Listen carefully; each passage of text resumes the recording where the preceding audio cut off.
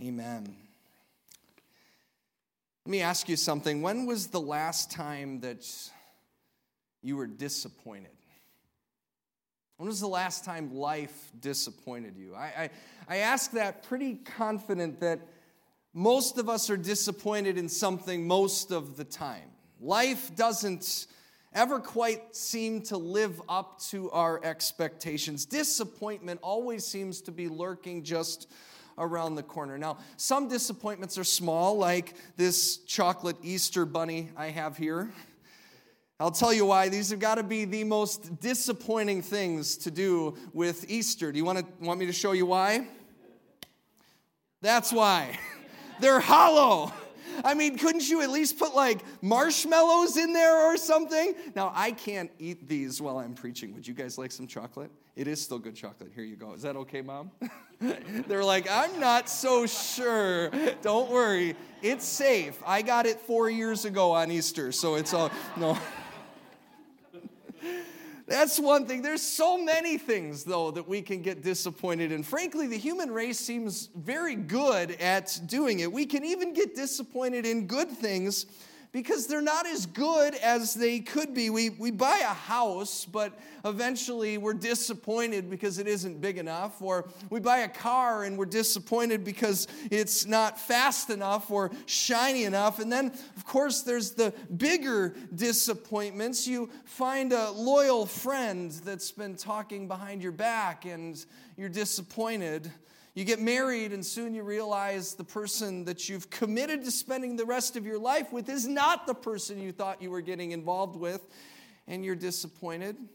Your kids begin to make choices that are different from the ones you taught them to make, and you're disappointed. Your loved one is diagnosed with a terminal illness, and they pass away way sooner than anybody would reasonably expect, and it's complete agonizing disappointment.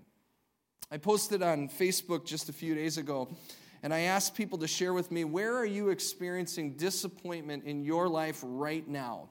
And several people answered, even some of you. I'm not going to give names, but I'll share just some of the answers that were shared there this week. One person said that they've been working out every day for almost 7 months, and they're not seeing the results. They're disappointed. I was disappointed that I haven't been working out for the last 7 months when I read that. But anyway, 2 different people shared with me that they look back on their lives over the last 10 or so years, and they had plans. They had plans that their career would be at a certain place, or they would be married. One woman had expected that she would be a mother by now, and they look back and see that those plans and those hopes and those dreams had not come to fruition yet, and they are disappointed. Another person shared that they're disappointed in just how evil the world is and how they've prayed, and we've been praying for God to take this evil away, and despite our prayers, it's still there, and they're disappointed. There's disappointment that people shared in other people. Disappointment in my weight, feeling like I'm not good enough. Disappointment that my dog died this week. Disappointment that there are character flaws that I just can't shake. I know I shouldn't do it, but I do it. There were people that were disappointed in other people that betrayed them. And then there were several who said that they were disappointed in themselves. And so I think it's safe to say that we all experience disappointment in life. And I want to ask the question this morning, what do you do? How do you respond to disappointment?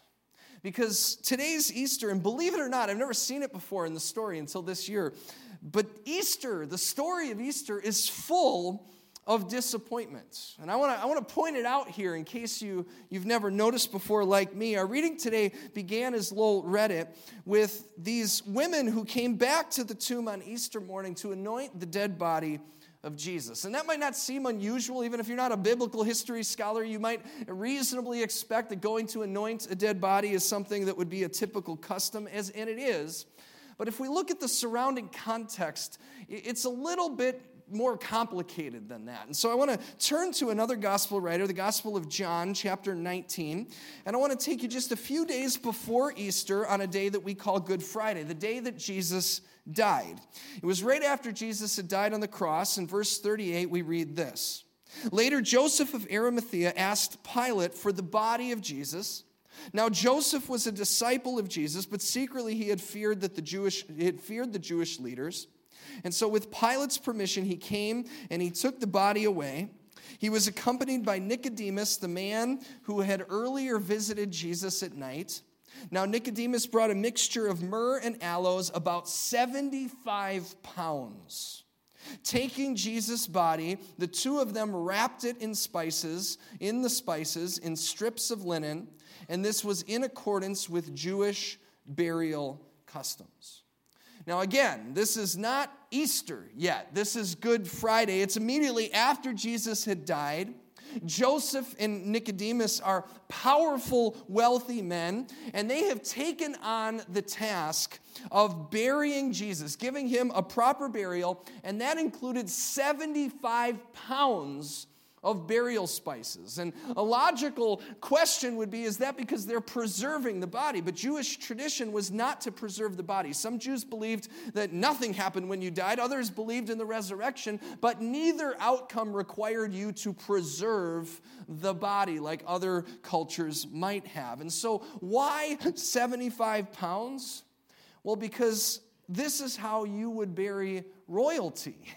75 pounds of burial spices would have cost thousands upon thousands of dollars. Jesus may have died on the cross like a common criminal, but these two men were going to make sure that he was buried like a king.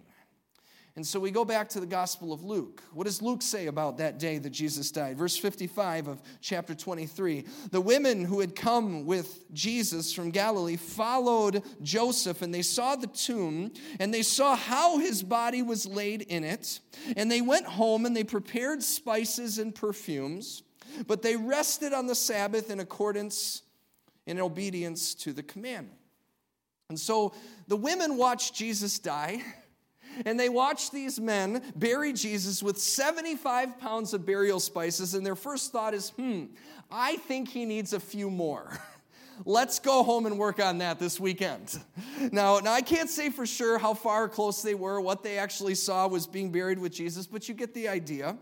Luke 24, verse 1, the beginning of our reading, on the first day of the week, very early in the morning, the women took the spices that they had prepared, and they went to the tomb, and they found the stone rolled away from the tomb. But when they entered, they did not find the body of the Lord Jesus. There we have it right there, Easter disappointment. You would be disappointed if you were one of these women. You've waited days. You've prepared burial spices. You've gone early in the morning to the tomb, and the body is gone. And we know that they were disappointed because if we go back to the Gospel of John, we see the specific story of one of the women who went, Mary Magdalene.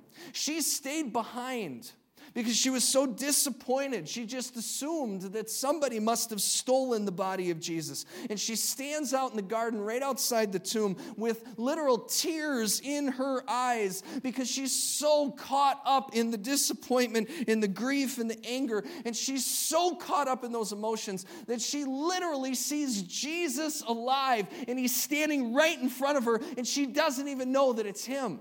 Look at this, verse 14. At this, she turned around and she saw Jesus standing there, but she did not realize that it was Jesus.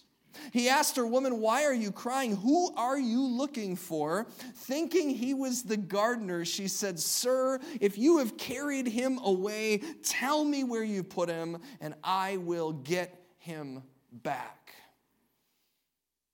How do you respond to disappointments? How do you respond when life disappoints you? Let me just say this. Disappointment is not a sin. And I don't want anybody to leave church feeling guilty about being disappointed. Now, if the way you respond to disappointment is to say, well, I'm never disappointed in anything, let me tell you, lying is a sin. But disappointment is not a sin. Jesus even felt disappointed. He cried over Jerusalem before he died because they just didn't get the reason that he came. He was disappointed in the garden on the night he was arrested. He cried. His sweat, drips of blood came from his head because he was so stressed out. He asked the disciples, "Would you just stay awake and pray with me?" And he was disappointed because they fell asleep. Disappointment is not a sin. Mary was disappointed.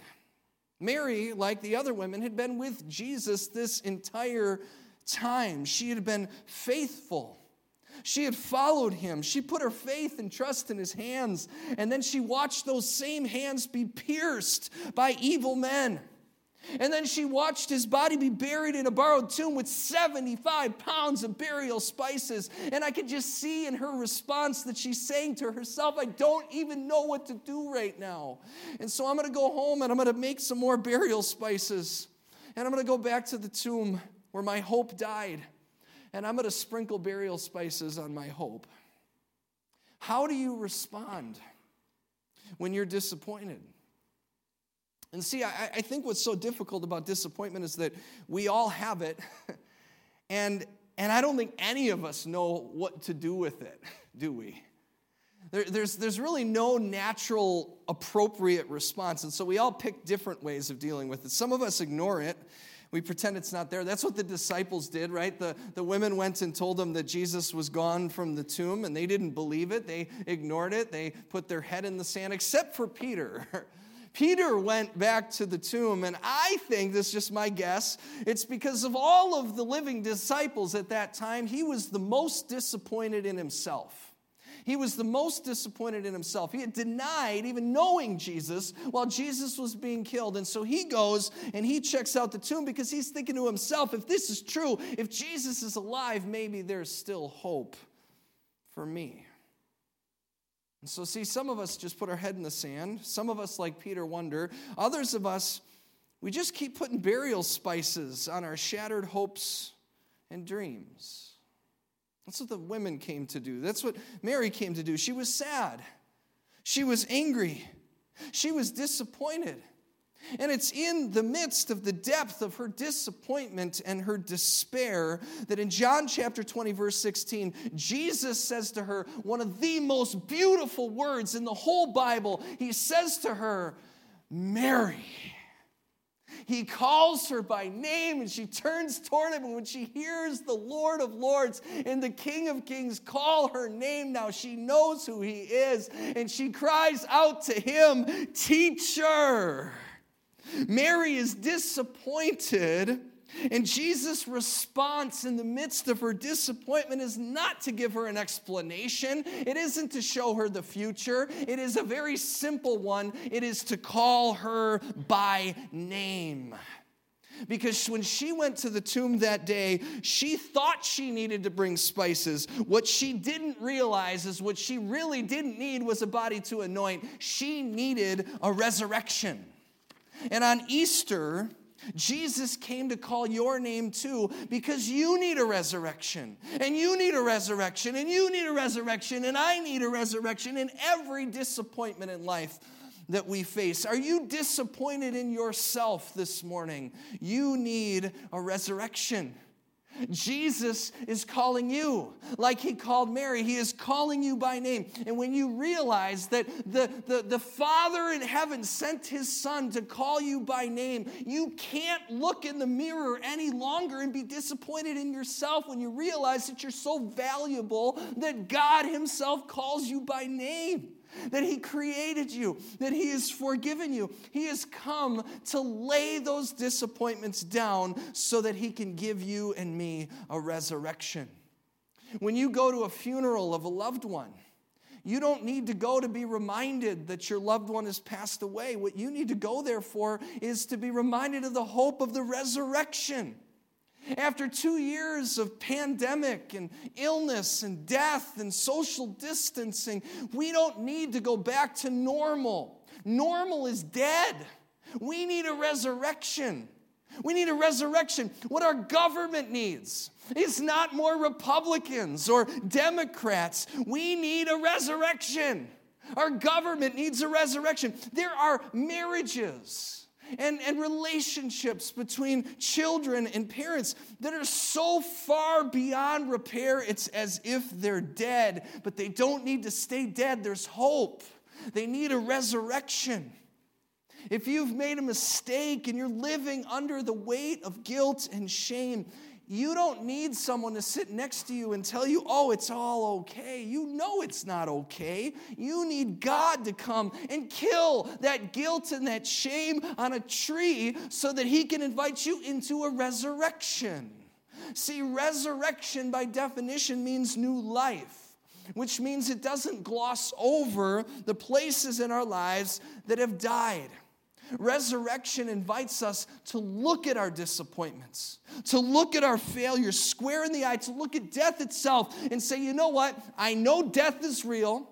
I know pain is real. I know disappointments are real. I know failure is real. But because of Jesus, I know they are not terminal. God is not finished yet. Because Jesus himself said on the cross, it is finished, which means death itself is finished. And 3 days later, he gave us, and you say it with me now, a resurrection. I want you to say it again. Those of you joining us online, I want you to say it so that we can hear you in the church. What did he come to give us? A resurrection.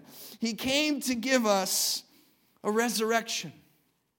Friends, how we respond in the moments of our life when everything goes right is not as much of an indication of our faith as how we respond to the disappointments. And that should challenge all of us. It certainly challenges me. Because it's in the midst of our disappointments that we need faith. An author by the name of Philip Yancey wrote a book called Disappointment with God, and he wrote this in it. He said, faith means believing in advance what will only make sense in reverse. Could it be possible that God is in our disappointments just as much as he is in our victories? Prophet Isaiah wrote this about the coming Jesus. He said, see, I am doing a new thing. Now it springs up. Do you not perceive it? I am making a way in the wilderness and streams in the wasteland. When we're disappointed, sometimes we need to give up the old reality, the old way of doing something. And it's not because we've lost our hope, but it's because God isn't always in the business of making old things better, but he is always in the business of making old things new. See, looking in reverse, do you think Mary walked away with the resurrected Jesus in the garden and said, you know what, Jesus, I'm really glad you're alive, but what am I going to do with all these spices? Do you think she even cared? It's funny, but let's face it. Sometimes in our disappointments, I know this is true for me, we're more interested in making the dead smell better, aren't we? When those women went to the tomb, they didn't need to anoint Jesus' body. What they needed was every ounce of evil that put him in that grave to begin with to be defeated. And because of the resurrection, they walked away with their disappointments, no longer holding on to them the power and the defeatedness that they did before. Because when your rabbi rises from the grave, your posture to every disappointment in life changes forever. And there's 3 ways specifically that it changes that I want to leave you with today on Easter. The first one is this. This is the first way that Easter changes our disappointments. Our disappointments become temporary. Friends, life is hard. Disappointment is real. The prosperity gospel that suggests that when you start to follow Jesus, everything on this side of heaven just becomes easy is a false gospel. Life is difficult, but God is also doing a new thing. The real gospel tells us that he is not finished yet, that when we lose a loved one, or when we're facing the loss of our own life, we are reminded that death itself has lost its sting. It's not the end of the story. And because it's not the end of the story, every disappointment, big or small, reminds us that we were made for something bigger. C.S. Lewis said it this way: if we find ourselves with a desire that nothing in this world can satisfy, the most probable explanation is that we were made for another world. Sometimes there's nothing on this side of heaven that we can do to satisfy our disappointments.